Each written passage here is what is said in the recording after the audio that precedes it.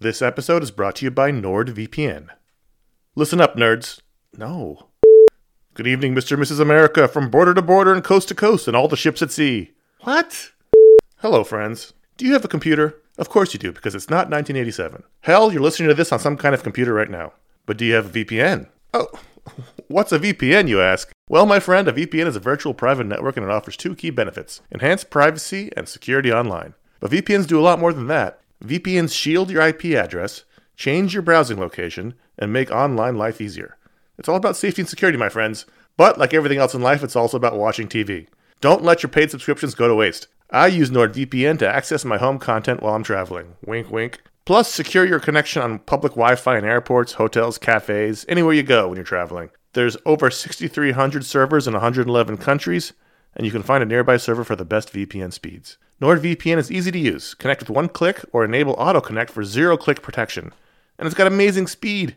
NordVPN is one of the fastest VPNs out there. And with just one NordVPN account, you can use it on 6 devices. It supports every major platform: Windows, Android, iOS, macOS, Linux, even Android TV. I think those are all real. Don't miss out on all the awesome benefits for using a VPN. Go to nordvpn.com/ifanboy today for a risk-free 30-day money-back guarantee. The link's in the show notes. Once again, that's nordvpn.com/ifanboy. This show is sponsored by BetterHelp. You ever feel like you really need to get something off your chest? This is like a real thing. Like, if you're mad, if you're upset, if there's something going on, like there's often for me an idea. Maybe it's a wrong, maybe it's a moment, it's an injustice, it's something that just you keep going on and on over and over in your mind about it, and like that can create anger and resentment or shame, whatever it is. And very often I have found, I am not a therapist, I have found that when you let it out, when you give it voice, when you say it out loud, sometimes it makes you feel better because you've expressed it, and sometimes it makes you realize like, oh, this is not a big deal, but it's been stuck in my head. So you give voice to those things, and it can make you feel a lot better. And shock of all shocks, therapy is one of those things that can help you do that. It can help you be able to say those things in a place where you don't need to worry about the repercussions of it, work your way through it, figure out coping skills, how to get around it, find ways to deal with that stuff instead of letting it fester. If you are thinking of starting therapy, if anything I said sounds familiar, you're like, oh, maybe my life would be a little better if I could deal with that kind of thing, you should give BetterHelp a try. It's fully online. It is convenient, flexible. It is suited to your schedule. That's the idea. That's what they're going for. You can fill out a brief questionnaire to get matched with a licensed therapist. That's a big deal. You can switch therapists at any time for no additional charge. That personal connection, I believe, to be super important. Again, I'm not a professional. Get it off your chest with BetterHelp. Visit BetterHelp.com/ifanboy today. You get 10% off your first month. That is BetterHelp, HELP.com/ifanboy. This is the iFanboy Pick of the Week podcast, episode 515, brought to you by iFanboy listeners just like you. Melikilikimaka is a thing to say on a bright Hawaiian Christmas day. That's the island greeting that we send to you from the land where palm trees sway. Here we know that Christmas will be green and bright, the sun to shine by day. Hello, welcome to the iFanboy Pick of the Week podcast. It's episode 515. My name is Conor Kilpatrick. I'm here with Ron Richards. Hello, sir. And that's it. And Josh Flanagan is on assignment. Again. Listen, this is a hard month, all right? This is the TB Ward show. Yeah, but we're going to hear from him later on in the show, so that's true. All's not lost. That is true. Yeah. So who are we? We are iFanboy. We like comics. Everyone can read a bunch of comics. One of us picks their favorite book. We call that the Pick of the Week. We'll talk about that book, other books, talk about some other stuff, get some listener mail in. It's the end of the year, so we'll talk about our favorites from the year. Basically, Ron and I have a fun time while attempting to not cough straight into the microphone. just to the left or right of it. Or below. Just not right into it. We'll do our best. We're only human. Listen, there are no promises. We make no promises. And we give you a spoiler warning as well. This is a review show. There'll be some spoilers, so exercise some caution because you don't want to have your experience ruined. Yep. Just no one does. Just like we don't want our Star Wars experience ruined. Right, exactly. I was watching TV this morning, Ron, and there was an ad for this weekend 60 Minutes, and it was go behind the scenes of the new Star Wars movie. And I was like, you eat 60 Minutes, everyone? I'm literally this close to going into a bunker and not coming out until Thursday night. Can't you run that show the weekend the movie comes out and not the weekend before? Yeah. God damn it. I know. What can you do? Connor, this is our lot in life. I know. In the meantime, you had the pick. I did have the pick.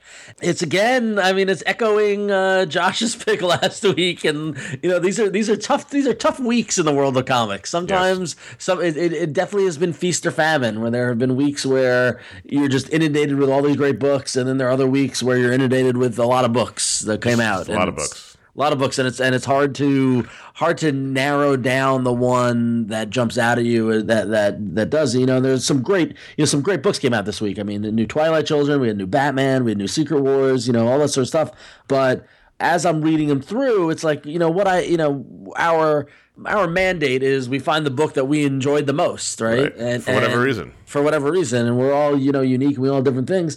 And as I finished reading through my books, I think I had about like 12 or 13 books I read this week. Mm-hmm. I was like, the Ultimates #2 is the real deal, I think. It's good. It's a good book. It's really good. So the Ultimates, written by Al Ewing and with art by Kenneth Rocafort.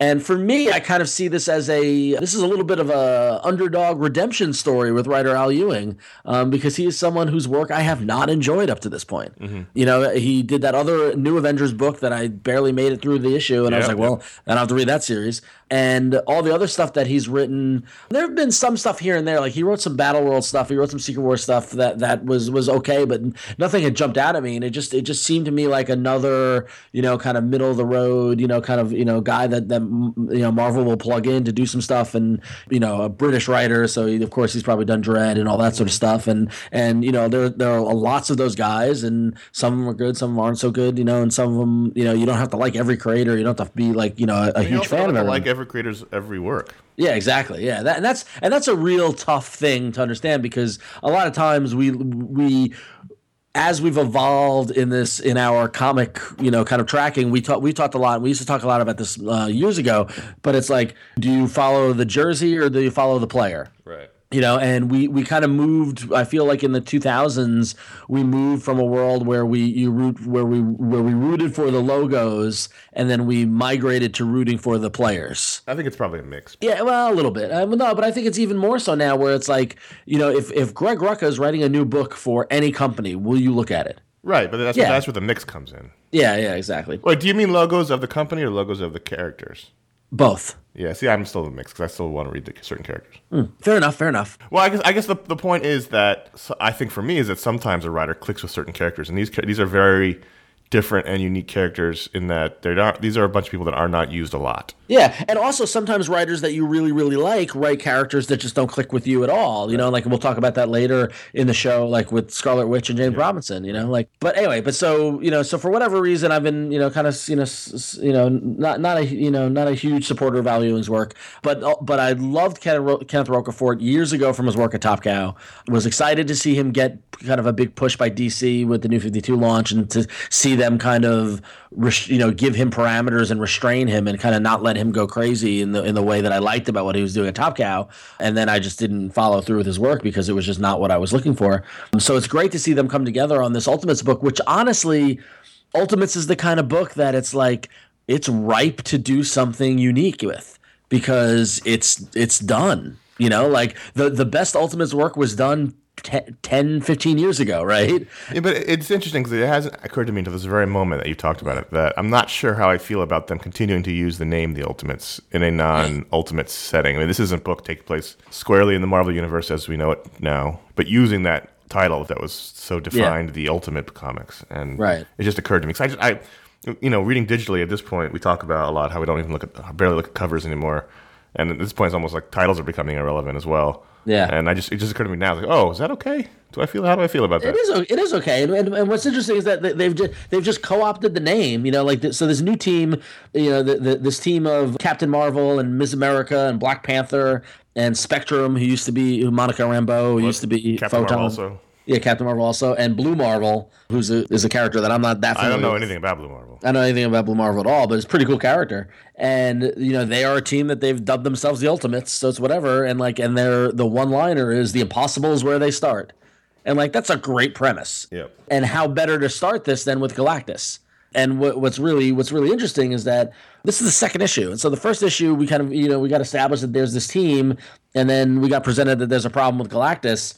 And what was really interesting is like we talk a lot about recap pages and like knowing where they are. First page I thought this was great was that Blue Marvel addressing everyone publicly and saying how the Ultimates believe in transparency and accountability, and this is what's going on. It worked as a functional recap within the story. Yes, which is a great device. It's like their ultimate video blog. Yeah, exactly.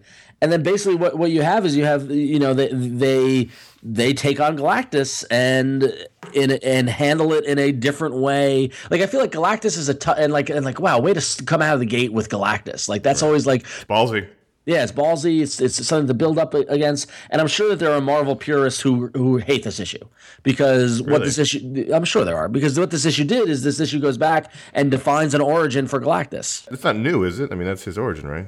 Potentially, but I feel like the less known about Galactus, it's like the mystery kind of thing. Right. Problem. Yeah, I didn't know his origin. Yeah. So when I read this, I actually immediately went to Wikipedia to look up to see if this was his origin, and it was in Wikipedia as this. So I don't know if this is somebody super fast on Wikipedia adding this, or if this is his origin. I don't know. Someone more versed in Galactus can.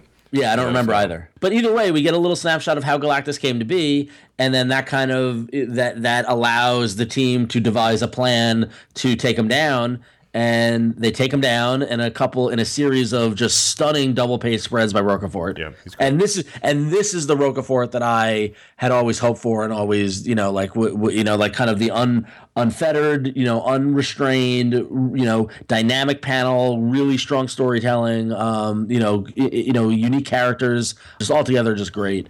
And I'll be honest, they for the first time ever, they take Galactus and put a spin on him, and a little bit of a hearkening to the Green Lantern stuff. I had that thought. Oh yeah. By the end of the issue, what they did was they pushed Galactus back into his incubation chamber of how he was born all the millennia years ago.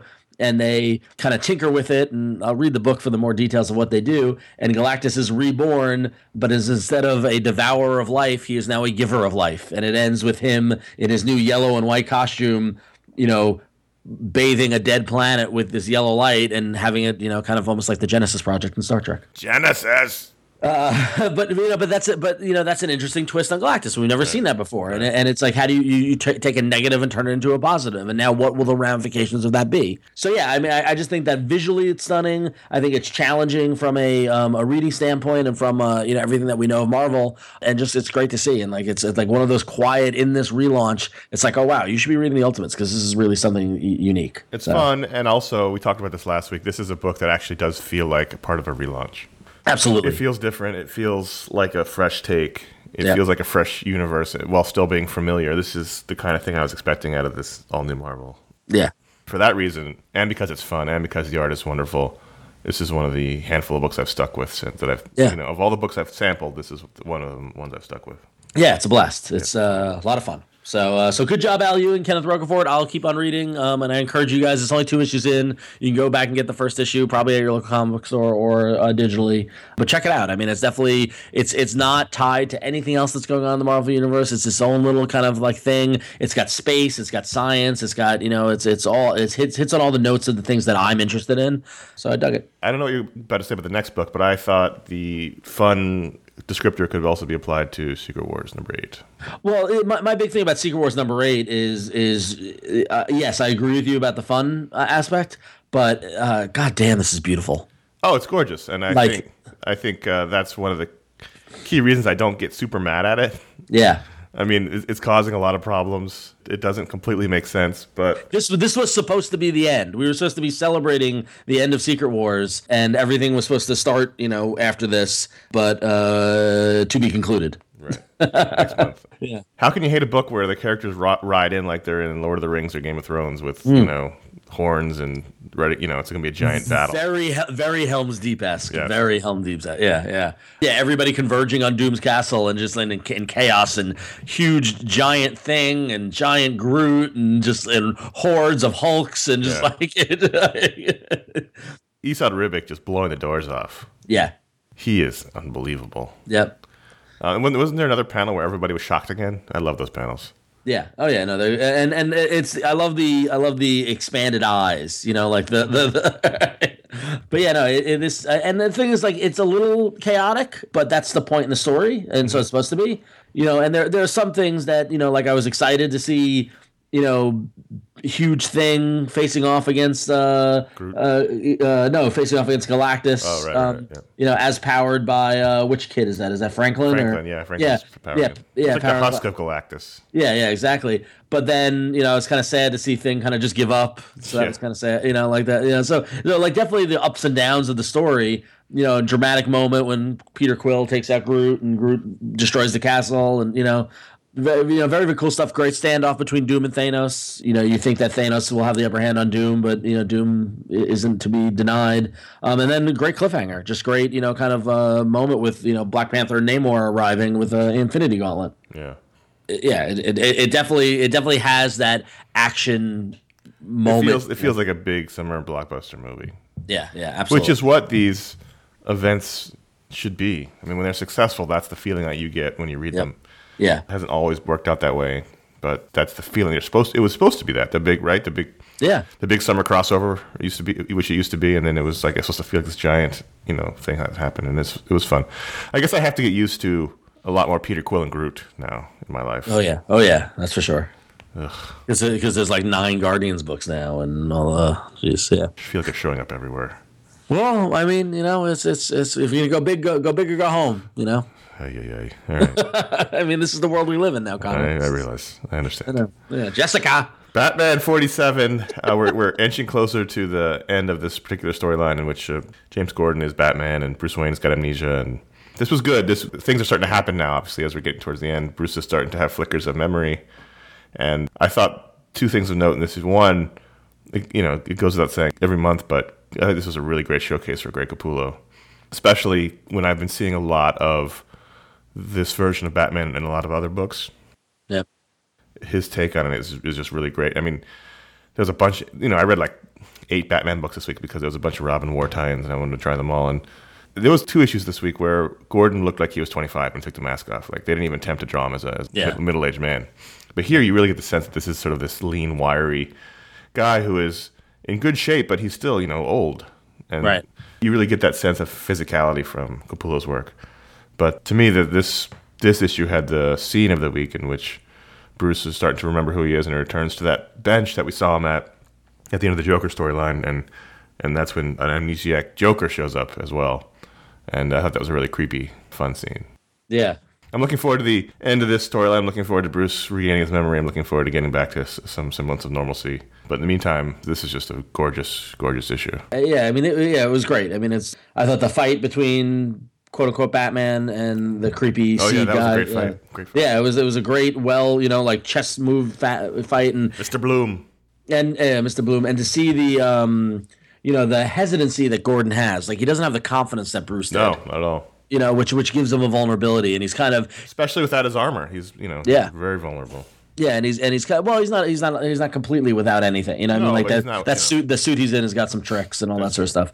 But like there's a improvisation that he's doing that is kind of fun to watch and fun to see. But what I didn't understand, now I don't read the Bat books that closely or whatever, but what I didn't understand was that at the end of the story, you know, and they have Bloom, you know, handcuffed, and Gordon goes to talk to him with the cowl off. Yeah, I don't know.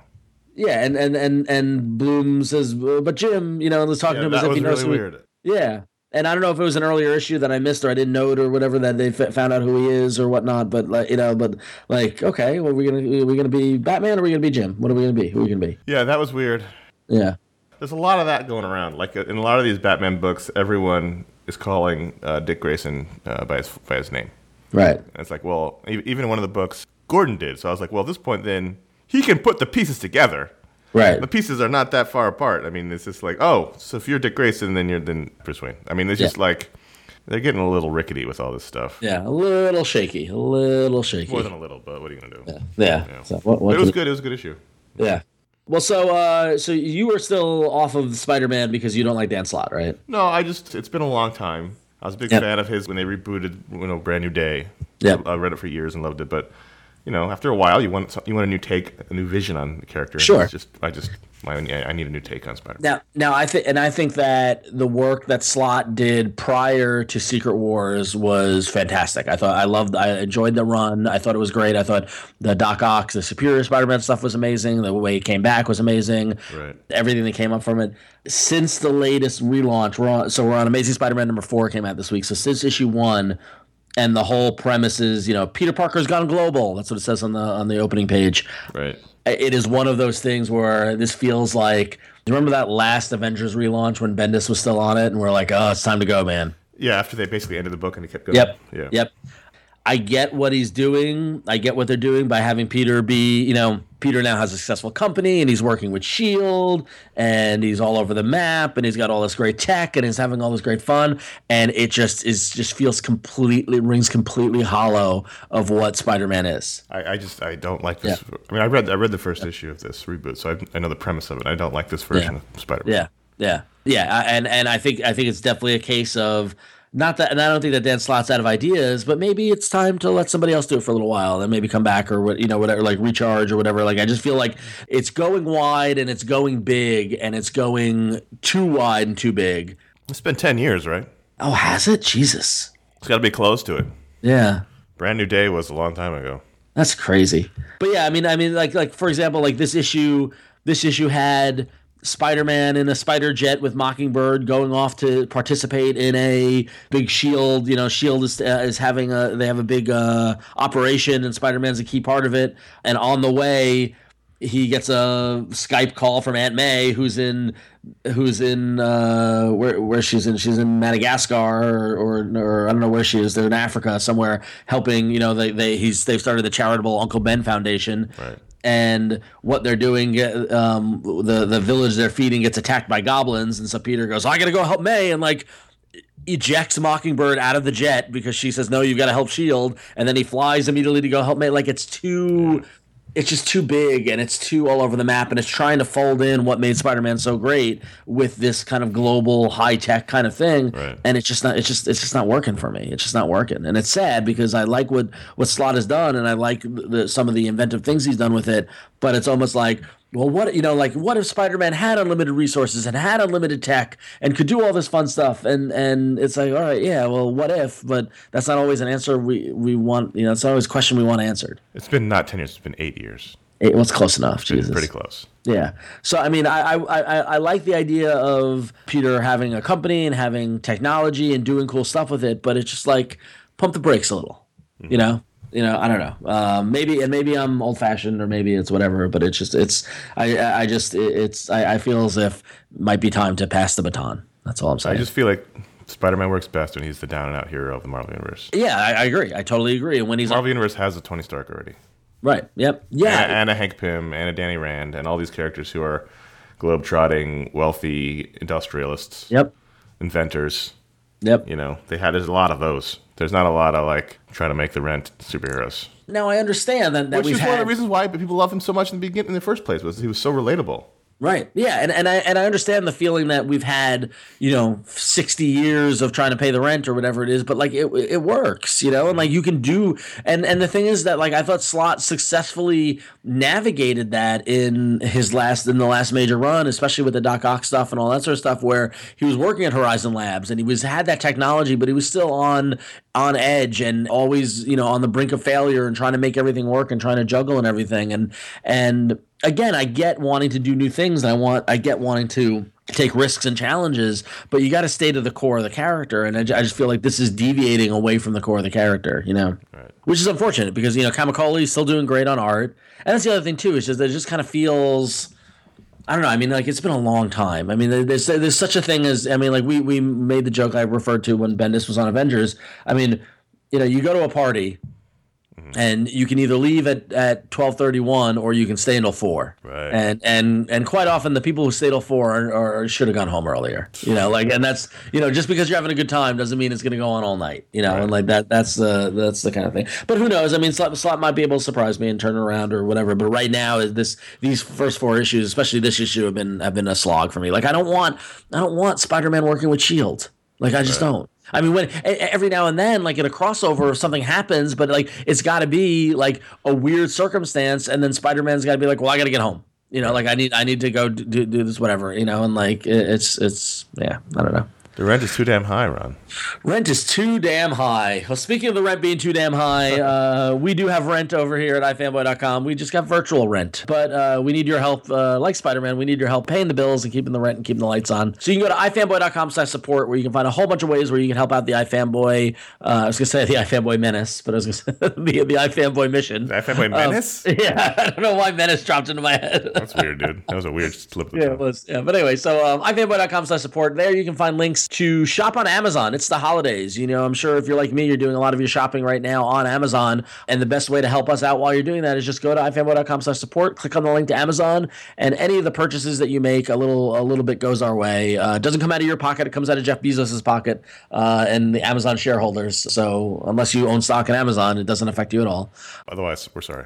Sorry, yeah, but that's the best way to help us out, especially during this holiday season of giving and all that sort of stuff. So definitely go do that. If you want to help us in a more direct route, you can sign up for an iFanboy membership, where you can sign up for $3 a month or $30 a year and show your support on an ongoing basis. And we thank everybody who's done that. We appreciate you guys. You guys are our lifeblood. And finally, there you can have a single click donation where you can chip into the iFanboy mission and donate a one-time donation of any amount that you like. And actually, a bunch of people have done that in the past couple of weeks. I guess it's a year-end kind of thank you, and we thank them for doing that. And if you're thinking about it, please head over there and donate whatever you can. We appreciate it. We know times are tough, but we thank you.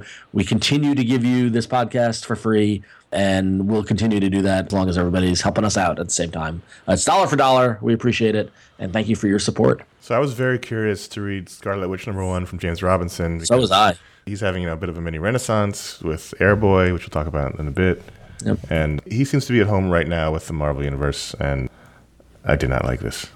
Yeah, well, so it's important to note that this is with art by Vanessa Del Rey, Yes. who has done a bunch of stuff at Boom.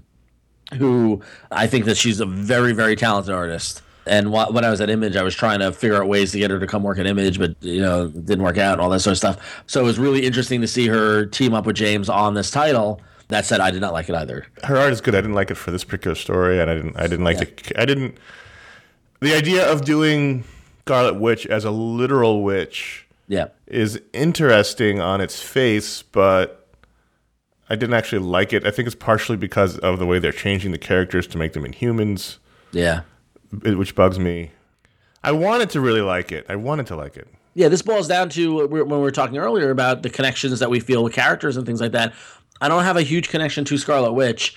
I also don't have a huge connection to magic and mystical and all that sort of stuff. That stuff just bores me, right? You like Doctor Strange, though. Well, yeah, well, no, but the thing is that like Doctor Strange is pushing the limit of pushing the limit of my liking of that, and the only reason why I'm kind of on board for Doctor Strange right now is because I think Jason writes amazing characters, and Boccello's art is just fun to read. But this, definitely, I get it from a craft standpoint, it was good.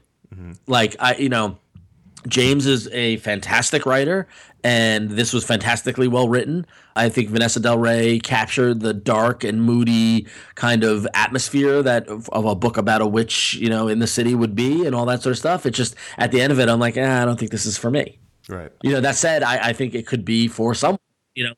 I think that if somebody was really into witchery, or the Scarlet Witch or anything like that, this would be right up your alley. And I think the art as well, I think, is worth checking out because, I think she's very, very talented, but it just didn't click, Yeah, it didn't click. I don't think it didn't click because of the creators. I think it didn't click because of me, And when I say I didn't like it, I didn't think it was bad. I don't like this direction for the character. Yeah. I didn't think the art fit for me, and it didn't make me want to read more, really.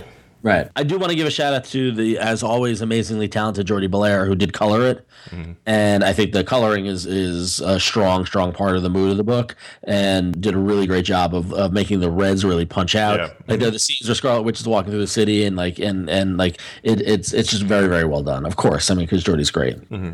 And goddamn, I love that David Aja cover. The cover was wonderful. Cover was great. Yeah. But maybe this is up your alley. Who knows? Maybe we're wrong. We've been keeping an eye on Vertigo. And there was another new series from Vertigo called New Romancer #1, written by Peter Milligan, with art by Brett Parson. And this was silly fun. I mean, like, it's funny because some of the stuff that we've been seeing from Vertigo has been from new creators or different creators, and Peter Milligan is a bit of a mainstay at Vertigo. He's been doing stuff on an ongoing basis, and sometimes some of his stuff is a bit heavy for me, and it's a bit can be a bit out there. Mm-hmm. But this is comically grounded in the world that we live in, but also kind of out there. Did you read it or? No, because I had so many books this week that I didn't look at anything new, but I'm looking online and it does look. I like the art a lot. Yeah, the art is very kind of cartoony, fun, Rob Guillory-esque, although not as extreme. And basically, the story is about a girl who works at a dating app, and through some bizarre, stuff that goes on, she's been creating fake profiles for people that are based off of her favorite poets and writers, so like Byron and things like that. And then through a weird kind of experiment, the profiles get merged to these bodies that are being experimented on in the secret kind of organization. And now, Byron comes to life and is out there in the world. And so is and so at the end of it, we see who our villain probably is, but is the original Casanova. Right. Interesting. Yeah, and so it's kind of a fun, like a bad idea gets out of control, like that sort of thing, and it's kind of playfully poking fun at the world of dating apps and things like that we're at now. Yeah, just fun. It was a fun little romp. So I'll keep reading it. Just have I might go back and check this out. I like the art a lot. Yeah, little humor too. So that's good. Speaking of humor, Starfire #7. We don't talk about Starfire a lot, but I wanted to mention it for a couple of reasons. It's Jimmy Palmiotti and Amanda Conor are writing it. It's fun in the same vein that Harley Quinn's fun. It doesn't often come off as very notable, which is why it doesn't come up on the show a lot. However, this issue is notable for further illuminating the problems of the DC universe right now. Yeah. In that, when this series started, it very much felt like it was its own little bubble. Starfire is now living in Florida and comes off as someone who's just come to Earth, doesn't really understand customs or idioms or food, or like this, that sort of fish out of water. What is this thing? Yeah. What is this love you speak of, kind of thing? Right. And so so this is a new take on Starfire, just new to the planet Earth, and I get it. It's fun. I enjoy it. And this issue, because he's everywhere right now, Dick Grayson shows up, and she's like, "Oh, Dick, I thought you were dead. And I was so happy." Then it's a return to the Starfire was a Titan, and they were in love, and I was like, "Well, now that doesn't make any sense." Right. It just doesn't fit. It's like, this is the problem with the DCU, is that what they did at the reboot doesn't make any sense, and they keep trying to have it both ways instead of telling the stories from the beginning again. Right. And keep the history, but also restart the characters. And then when you run into situations like this, where this character who has been gone for so long, or I'm sorry, this character who has acted like they have never been around before, suddenly has this whole history that they're referencing. You're like, well, I don't understand that. Why doesn't she understand what shopping is or showering? It just makes you sigh. We'll get to that more in the email section. Yeah, we sure will. Yeah. Twilight Children #3 came out. Another Vertigo title. This is the Darwin Cook, Gilbert Hernandez book, and it just continues to delight. Well, this is it's look. This is a beautiful comic. All right. Yep. I don't understand what the fuck's going on. In this particular issue, I felt like I'd been hit in the head, woke up, and now I was trying to figure out what the hell's happening around me, and I don't know. I feel like random things are just happening for no reason. I don't know. I'm struggling to hold on to the story, but I'm not struggling to hold on to the art, which is gorgeous. Right. And even if I don't understand the story, I'm going to continue to read it because I like looking at it. But I don't know what the hell. It is very much a Gilbert Hernandez story. I'll just say that. I mean, it is very. Yeah. It's weird stuff's going on in this town, and people are appearing and disappearing. And there's this random beautiful woman who came out of nowhere, and she likes to play. And it's not so much the disappearing people, which I get. It's just people seem to be acting completely randomly, like the two guys who are undercover, and then the doctor keeps trying to leave, and well, I think something is influencing their behavior in the town. Well, if that ends up being the case, then that'll end up making sense. But right now, I'm just like I don't know what's happening. I don't know why anybody's doing anything. Just hold on and go for the ride. That's all you got to do, man. That's the best thing you can do with this kind of story. Just enjoy the sweet Darwin art. I mean, I am doing that. Yeah, I mean, talk about Darwin art in this tropical or this kind of sort of like Cuban, Cuban, South American and locale. Yeah. It's a lot of fun. A lot of fun to watch. A lot of fun to read through. But yeah, so Star Wars Corner, quick little Star Wars Corner. Actually, this is the last minute edition. The first Star Wars annual came out, and it was written by Kieran Gillen with art by Angel Unzueta. And I might have mispronounced that name. And this is interesting because it's a standalone story, and this is something, as we're in the Star Wars renaissance that we're in, I thought it was worth talking about. So this is a standalone story about a rebel spy on Coruscant who believes that he has the opportunity to take out the Emperor, and talks to Princess Leia via HoloLink and gets the approval to do it, and it goes horribly, horribly wrong. And we're kind of realize that the guy realizes that the Emperor played him, and that it's much harder to take him out than you would think, and it's just kind of a the sad state of the Empire in and around after Star Wars, where the whole assassination attempt gets spun in the public by the Emperor as a rebel terrorist attack and all this sort of stuff. And these are the kind of stories. It's well done. The artist Uzeda kind of is a little Cassidy-esque, but not too much. Drew a good Emperor, and drew a good the Crimson Guard were there and all that sort of stuff. But sometimes when you go too EU on the characters, that's when it loses me. Mm-hmm. And this is a new character. This is somebody like the only original the movie characters that we ever see are Palpatine, and Leia over the HoloLink. And this is just a random one-off story that happens on Coruscant, which is this kind of thing where it's like it was fun, but these are the kind of stuff that Dark Horse did that I'd never read and not interested in reading. Exactly. Yeah. Right. Yeah. You know what I mean? Yeah. So it made me realize that because Josh and I were talking last night actually about the Star Wars books and what has made them so successful and so good on the Marvel side, and because it's tapping into the stuff that we know and love.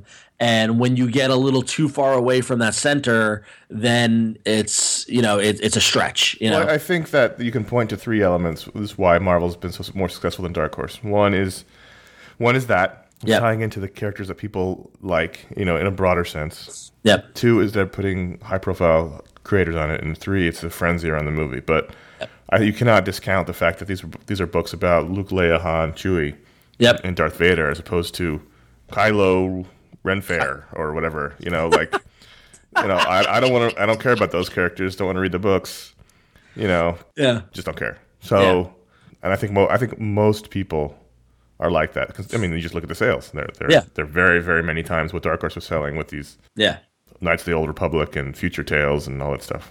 Yeah, and I get from a creator standpoint that you want to give back to the myth, and you want to add things or whatever. But it's a balance, and this was well done. It was a good, fun comic book, but I didn't have the same emotional connection I had with the previous books. And it's funny because you look at the other books, and it's like the Chewbacca book by Jerry Duggan and Phil Noto is very much way off of the center. I mean, Chewbacca's the only character in that and everything else is just they're aliens and stuff like that, and they're new characters, but having Chewbacca as the tie to draw me back in, that's what makes it work. And it's kind of like it's this mix, and you got to have enough of the familiar and enough of the emotional in order to build that bond. And when you don't have that piece, it makes it that much harder. So I just the ever evolving world of Star Wars just fascinates me, and so I'll continue to analyze it whenever I can. Listen, if Disney wants to do a Kyla Renfaire movie, I'm down with it. We can talk. Kyla Renfaire. I'll write the script. We're fine. Yeah. But, those are the books we're going to talk about this week. You can go to fanboy.com and you can find the post for this show and talk about these books or other books you read. A lot of books this week. A lot of books, that we didn't get to talk about, but a whole lot of Robin books, and I just didn't have the energy to talk about them. Yeah, it was a lot of Robin. Why so much Robin? So let's do some audience questions. The first email is from Ray from Long Island, New York. Yeah, what up, Ray? So do you think he's North Shore or South Shore? I cannot tell. No idea. Tell? I cannot tell. Would that color your feelings about Ray? No, not at all. Okay. I have some friends from the South Shore. I'm not anti-South Shore. I'm just it's So Ray from the South Shore of Long Island says unknown. Ray from LI, Strong Island. So recently, after finishing Ms. Marvel #1, I got to thinking for several hours about the state of the Avengers roster right now. Marvel has clearly made a huge push for diversity by including Sam Wilson, Captain America, Jane Foster Thor, Miles Morales, Miss Marvel, and Sam Alexander as Nova. Don't get me wrong, I love the diversity, but having the Avengers always been comprised of the best heroes in the universe. Can we truly say that some of these younger characters are worthy to be on the roll call? Has Marvel lost sight of what makes a hero worthy to be an Avenger in their attempt to diversify their portfolio? What say you? You don't have to include this part, but I've been drinking quite heavily tonight. We're definitely going to include that part. Made that mistake. Yeah. Oh, Ray. Oh, Ray. Ray. I would never call Dr. Druid one of the worthiest heroes in the Marvel Universe. That's for sure, yeah. The Avengers has always just been whatever. I think you're buying into the tagline too much. Earth's Mightiest Heroes is just their marketing. It's right. It was only with Bendis that he decided that he went. You know, Bendis's pitch. You know, the lore is that Bendis's pitch to Marvel was, let's return the Avengers to being like the Justice League. You know, the strongest characters. Right. At least what the Justice League was like at the time. Yeah. But, you know, the best and strongest characters in the universe. And that's why you got your Captain America, Wolverine, Iron Man, Spider-Man situation. But before that, you had, you know, Dr. Druid and Captain Marvel, and you had Sandman, and you Black Knight, and Jack of Hearts, and yeah. You had basically, if you're a superhero, if you put on the costume in the Marvel Universe, you've been an Avenger at one time or another. Triathlon. It's never only been the strongest and best heroes. It's whoever. I mean, what's interesting is that you're right. I mean, like if you look at the original lineup, Iron Man, Thor, you know, Wasp, Ant-Man, Hulk team, you know, like that's from issue 1. That was the original lineup. Yeah, that was the original lineup because those are the only characters that were there. When you think about it, right? They just said, okay, we've been doing all these other characters. Let's put them all in one book together. Then, you know, you bring back Captain America and you add Hawkeye and Scarlet Witch and Quicksilver. But from then on out, like, it's always, to me, the Avengers, when the Avengers work, it's a mix of, like, a lot of power, either Captain America, Iron Man, or Thor, like one of those three, right? Right. And then a mix of questionable, inexperienced, not confident, you know, like that, you know, like giving a character an opportunity to rise to the top. There's always new characters that they want to train, or they want to, you know, rage. From a story standpoint, it's always good to have new characters because it mixes things up a little bit. Yeah.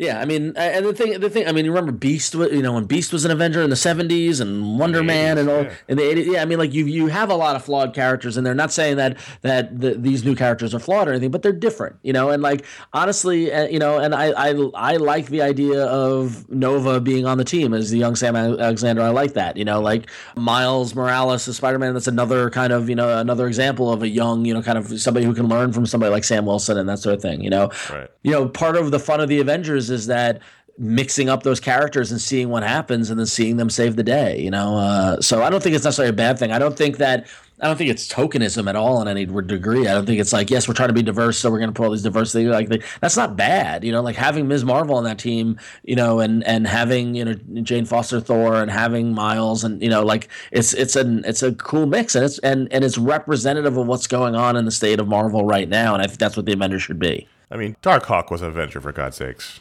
Hey, don't you say a bad word about Darkhawk. Isn't he also from Long Island? I think he was. Nova was from Long Island. Nova was our. Darkhawk was either from the city or from Long Island. I forget where he was. Yeah, God, I love that book. No, he was born in Queens. Oh well, close enough. So there you go. Yeah, close enough. On the island. Yeah. Yes, but he was an Avenger. He was in the New Warriors. He was also a West Coast Avenger. He was in Secret Defenders. Is he dead? Where is he? Let's see. I closed the window. I think the world is ready for a Darkhawk's return. I think it is. I think, did he die in Avengers Arena? Or no? Once the series ended, Darkhawk was taken away to parts unknown, injured, but reunited with his amulet. So he's on the shelf. It's prime. It's prime for it, although I did not see him in Battle World at all. I think if you would guarantee you'd buy 25 copies of every issue, they might consider it. Yeah, I don't know. Not of every issue. Maybe just the first issue. All right. So our next email comes from Kyla from Chicago. Kyla Renfaire. Kyla Renfaire. Kyla, she says, really long-time listener since 2007. First time emailing. Jesus, 2007. Yeah, I know. Just hit me for a second. Her first time emailing, too, which is crazy. But she's thought on this long and hard. I like how every email... I love this. I love that the listeners have taken and run with that dumb joke. And it might be our greatest accomplishment. Yeah. So Kyla's thought about this long and hard. And And I've decided that 3 years is too long to take a break from reading comics, though I'd love to dive in head first. I found myself just testing the water, but a little nervous. I'm starting with, so I get the sense that she's been a long-time listener, but she took 3 years off of reading comics. Now she's coming back. Right. She started with The Vision, Doctor Strange, Phonogram, Black Magic, and Huck for now. She says, it's sad that this list doesn't include any DC books, but I have no idea what to do there. Before taking a break, the only thing I could still read from DC without feeling sad was Scott Snyder's Batman. I'm so confused. You right there, Connor? Just that hit me where I live. Yeah, I know. Yeah. I'm so confused by what's happening in DC right now. I don't know what to read there anymore. My favorites used to be The Flash, Jonah Hex, Wonder Woman, and Batman, and I love Stephanie Brown's Batgirl storyline. My break was a response to how busy life got and also how hard it was to expect a good story from anyone but Scott Snyder.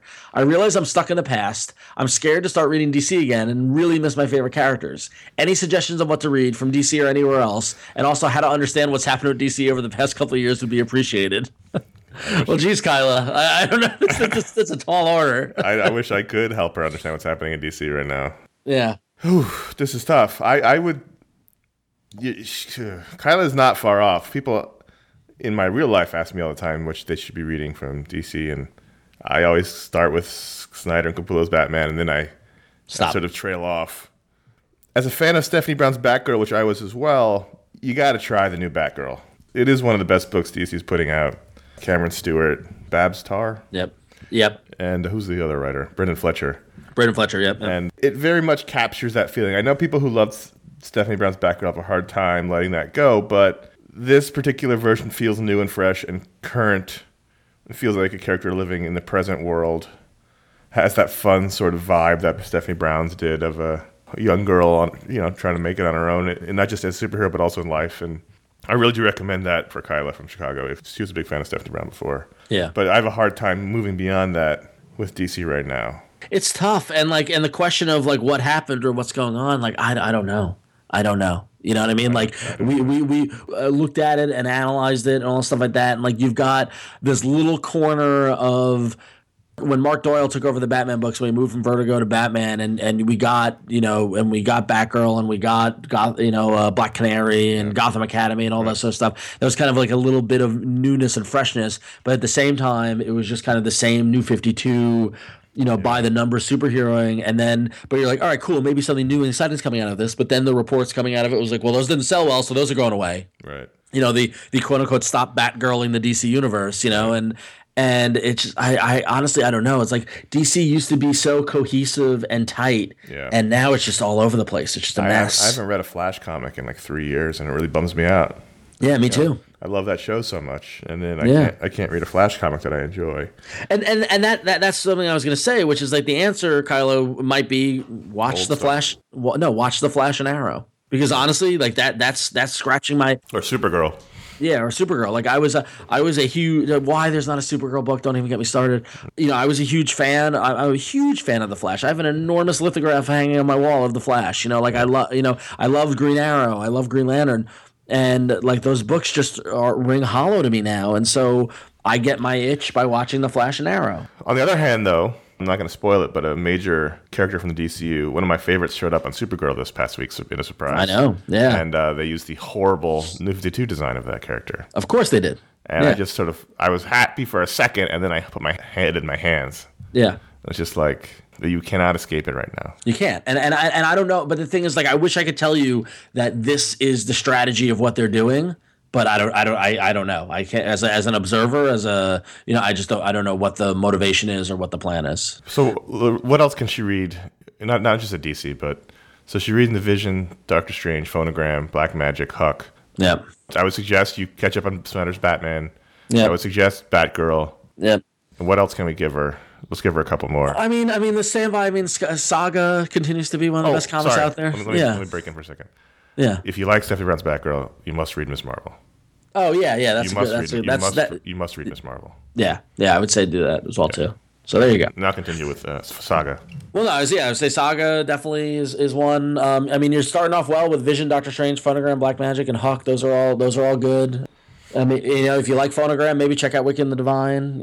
Yeah. Maybe check out Bitch Planet. You know, like I don't know how far and wide you'd want to go in that regard. I can't recommend anything on the DC side though. That's the problem. Astro City. Oh yeah, I mean Astro City for classic. I mean to scratch your classic superhero, the Flash itch or whatever. Yeah, definitely Astro.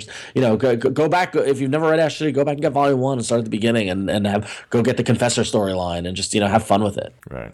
That's the thing is that like it's one thing to want new single issues that are coming out, but there's just a wealth of stuff that is available digitally and in print. You'll never be able to read all the back issues. Yeah, you'll never. Yeah, exactly. So, and it's new to you. Well, thank you, Kyla, for writing in and for listening for so long. Back to 07. That's amazing. We appreciate it. And if you want to email us and let us know if you have any questions or anything like that, you can email us at contact@ifanboy.com and always let us know where you're from. And it's always good to hear how long you think about things. Yes. All right. This is the second to last show of the year. Last week we talked about our top 5 creators of 2015. And so this week we thought we would talk about our top 5 comics of 2015. And this, I had a hard time with this, Ron. I had a really hard time narrowing this down. Why did you have such a hard time with it? Narrow it down because as much as we just talked about how rough DC is, there's still such a wealth of great books going on right now. This list could have easily been 5 Image books, or a different 5 Image books, or there's a lot of great comics. So I had a hard time. It's always that 5th slot. You get 4 right away, and then you're like, well, this book. Oh, what about this book? Oh, this one. Yeah. So I had a hard time. But my first one, and I think it's probably my book of the year, is Airboy. Okay. From James Robinson and Greg Hinkle. I haven't read anything that emotionally raw, yet also being supremely entertaining. Yep. It wasn't like depressing, emotionally raw. It was, we're going to tell a really personal story, while also fighting Nazis with superheroes. And it was the most brave and interesting book of the year for me. The Fade Out continues to be my favorite crime story. I think we talked about how this might be Brubaker and Phillips' best run together. Yep. Best series. It scratches all my favorite itches: crime, old Hollywood, drunken writers in over their heads. This book is ending. It's a 12-issue series. It's great, but I wish in some ways it would never end, just because I love living in this world. Astro City really rebounded for me this year. This volume of Astro City has really recaptured that old glory of the book, and it's returned to the top for me. Excellent. Southern Bastards. Southern Bastards is one of those books you read at the end and you just go, damn, man, there's a lot of shit going down in this book, and it, I still mourn the loss of Scalped. Even it's weird to say that for a book that went 60 issues, but it was a book that I loved reading every month, and this is a book that recaptures that feeling, and really in the same way of Airboy, sort of digs deep to tell some really personal stories about Jason Aaron and Jason Latour's feelings about small towns in the South, while also doing it in an interesting way. And every issue is an awful delight. I'll just put it that way. And then finally, I'm going to round it out with Miss Marvel from Marvel Comics. No matter what volume we're talking about, one of the best new characters superhero comics has created in a long time. She's fun. She's delightful. She really enjoys being a superhero. She has a really engaging personality.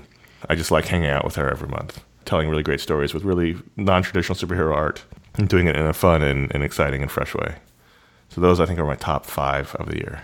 Cool. It's funny because, like you, I struggled with this as well, too. But it's funny because you talk about there's so many great books out there. I struggled because I just think there are so many books out there.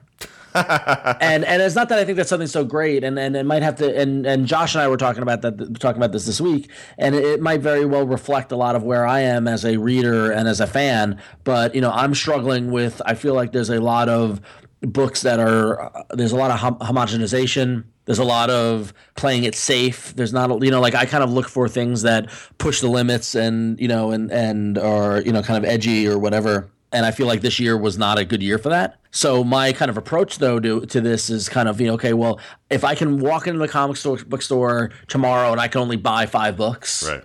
What books are those? Like, do I have to live with? Okay. And I think this list might surprise some folks, knowing my history and all that sort of stuff. The only Marvel book on my list is Star Wars.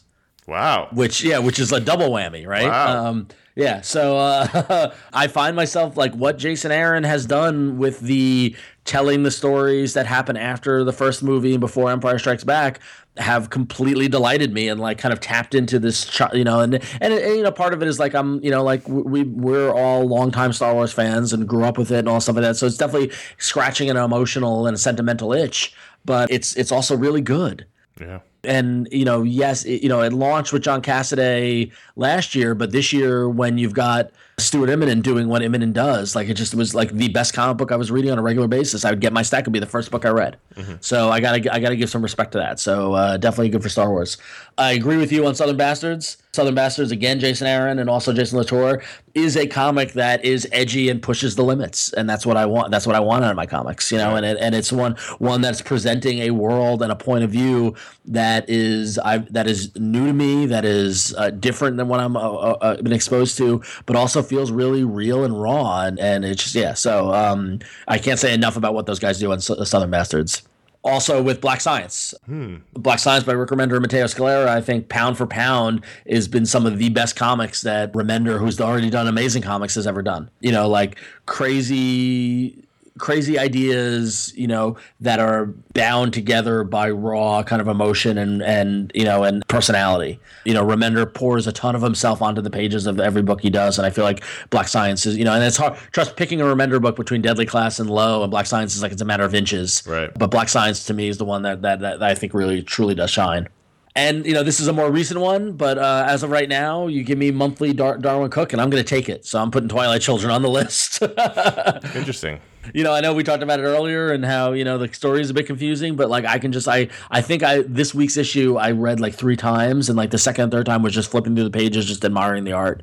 Darwin, we said last week he's the chairman emeritus. Yes. He, is the best cartoonist I think that is working, and I'll take whatever I can get from him. And then finally, the last book I have is The Wicked and the Divine, just because, I was talking last week or 2 weeks ago about Phonogram and what Kieran Gillen and Jamie McKelvey have been doing as a creative team, and just growing and like doing the best work of their careers and getting better and taking more risks and taking more challenges. I just love to see it, and what they've done this year by mixing it up to allow Jamie to go Phonogram and work with other creators and have other artists interpret their characters and do that has been really kind of fun to watch as well.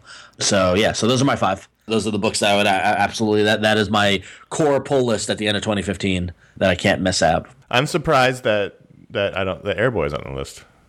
Well, that's the thing, is that like I really, really enjoyed Airboy, and you said a lot of great things about it. Airboy I think part of it is because of the self-contained nature and the 4 issues, and then there's not going to be any more. Like it was a great a great moment and a great project, but from an ongoing basis, it's done.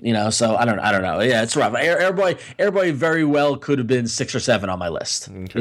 It's very high up there. So we have a voicemail to play. Yep. Who could this be from? Hey guys, it's Josh.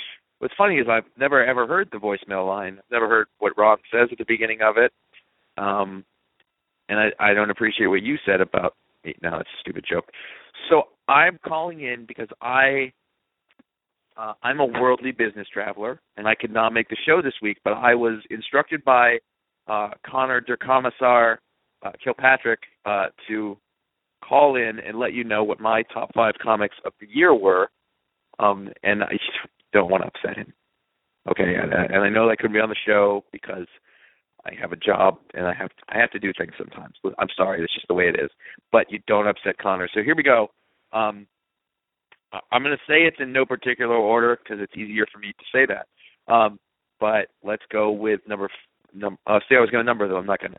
The first one, Rebels. From Brian Wood and some different artists over from Dark Horse. Really well done and interesting Revolutionary War fictional history, and some real history. Minimum Wage. This time, Bob Fingerman wrapped up his series. I doubt there's going to be another one, but his second series. So many bad decisions came out this year, and the reason this is on my list is because it was the book I was most excited to see every time it came out. When I went through the stack or through the list, I saw, it's a minimum wage book week, and I was thrilled. Prez, super interesting, smart, funny book from DC Comics, not Vertigo or anything. Really great surprise. Really enjoying that book. Southern Bastards. Jason's Aaron and Latour are making one hell of a comic book. It's all the feelings that I had from Scalped, and then something else a little different with a whole other flavor, and it's very, very good. Obviously, we told you that. And then finally, Airboy from James Robinson and Greg Hinkle. That's my number one, by the way. If I ever had to pick one, best thing that I have read, best thing that I've read this year by far. Super brave, super interesting. All right, good luck with the show, guys, and I'll be back on the show at another time. Did he call me Rob at the beginning of that? I think he might have. I think he did. It's probably good to preface that he actually recorded that after we were out drinking. So there you go. So that happened. So if all three of us picked Southern Bastards, does that make it the book of the year for iFanboy? I agree. It has to be. But then again, if two of us picked Airboy as their number one, does that outweigh 3 picks of Southern Bastards? I might. You see, I'm gonna. You hate it when I bend the rules, but No, I might say Airboy is the book of the year, But not your top 5. whereas Southern Bastards is the series of the year. You know what I mean? Like it's the ongoing series of the year. So you're discriminating against it because it's a miniseries. A little bit. All right. Yeah. Well, I think I think Airboy's the book of the year. I think if you had to put a gun in my hand and say what's the book of the year, it's Airboy. That was an immense accomplishment. All right, so next week when we discuss the picks of the week numbers, maybe we'll get a better idea what the actual iFamily book of the year is. Maybe we'll figure that out next week. All right, cool. All right. Until then, we'll do that next week. Until then, let's talk about some other things going on. Yeah, so we pulled it off. You and I and Mike Romo came together and we talked about Jessica Jones. Jessica! And so if you go back to ifanboy.com or look back on the feed, the episode previous to this one is our really, really fun discussion about Jessica Jones.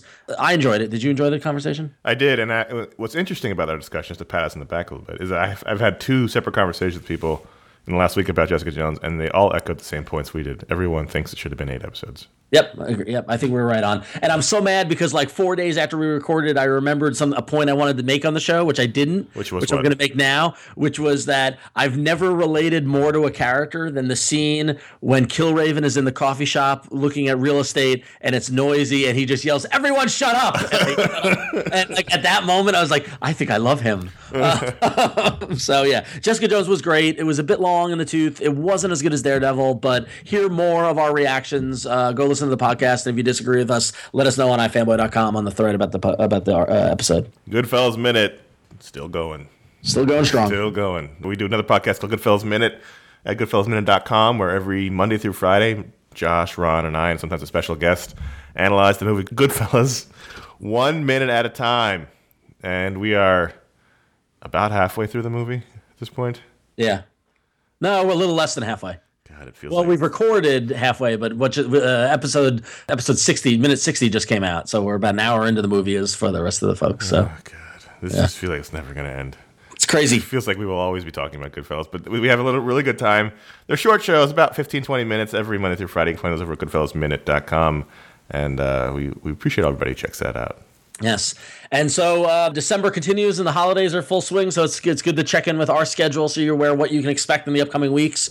There's one more Pick of the Week show coming out. Next week's show is going to release on December 20th. That will be our final Pick of the Week show for the year, and then we're going to take a little bit of a hiatus, a couple of weeks off as we enjoy the holidays. But we're not going to leave you without more shows to listen to. A little movie is coming out this week called Star Wars: The Force Awakens. Oh God, is it this week? Yes, it is. Star Wars is coming out, and I'm going to 4 days from when this episode releases. Oh, my God. So we're all going to see Star Wars. We've committed all seeing it. Unfortunately, it also runs in with a lot of our travel. I know I'm literally flying back east for the holidays mere hours after I'm getting out of the movie. So what we're going to do is we're all going to see it. I actually might end up seeing it a couple times before we convene and record the podcast. Oh, aren't you fancy? Well, I want to take my nieces, so I might do that. So anyway, but we will be getting together and recording a podcast with our thoughts of it, and you can expect that probably around December 22nd or so. We're going to do our best to get it out as quickly as possible because we know everybody's going to want to talk about Star Wars, and so do we. And then on December 27th, on the normal release date for the Pick of the Week show, you can expect our year-end all-media show. That's where the three of us are going to talk about our favorite movies and TV shows and books and music and games and all fun stuff like that. Everything, a little bit of comics, but mostly non-comic stuff. And I know that's something that I look forward to every year, and hopefully you do as well too. So expect that extra long show on the 27th to get you through the new year. And then we will return for the Pick of the Week podcast on January 10th. There will be no show on January 3rd because we're going to be celebrating. We're still going to be hungover. Yeah. But then we'll be back on January 10th for another year of iFanboy, and we hope you join us. That's a lot, Ron. It's a lot. It's a lot of stuff. If you see Star Wars more than 2 times in between, I'm going to kill you. Why? I'm going to be jealous. All right, well, there you go. I'm flying across the country 2 times.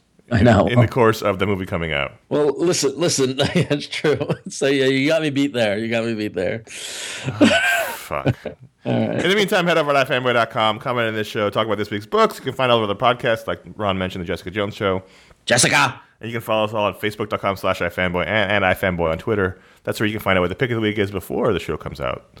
And you can follow us individually at J.A. Flanagan, at C.S. Kilpatrick, and at RonXO.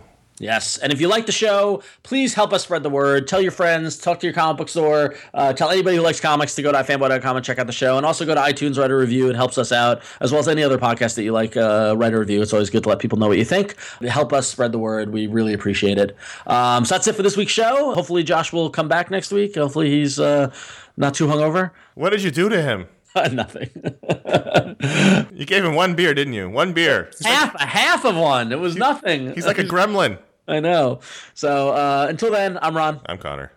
Good night. Mele Kalikimaka is the thing to say on a bright Hawaiian Christmas day.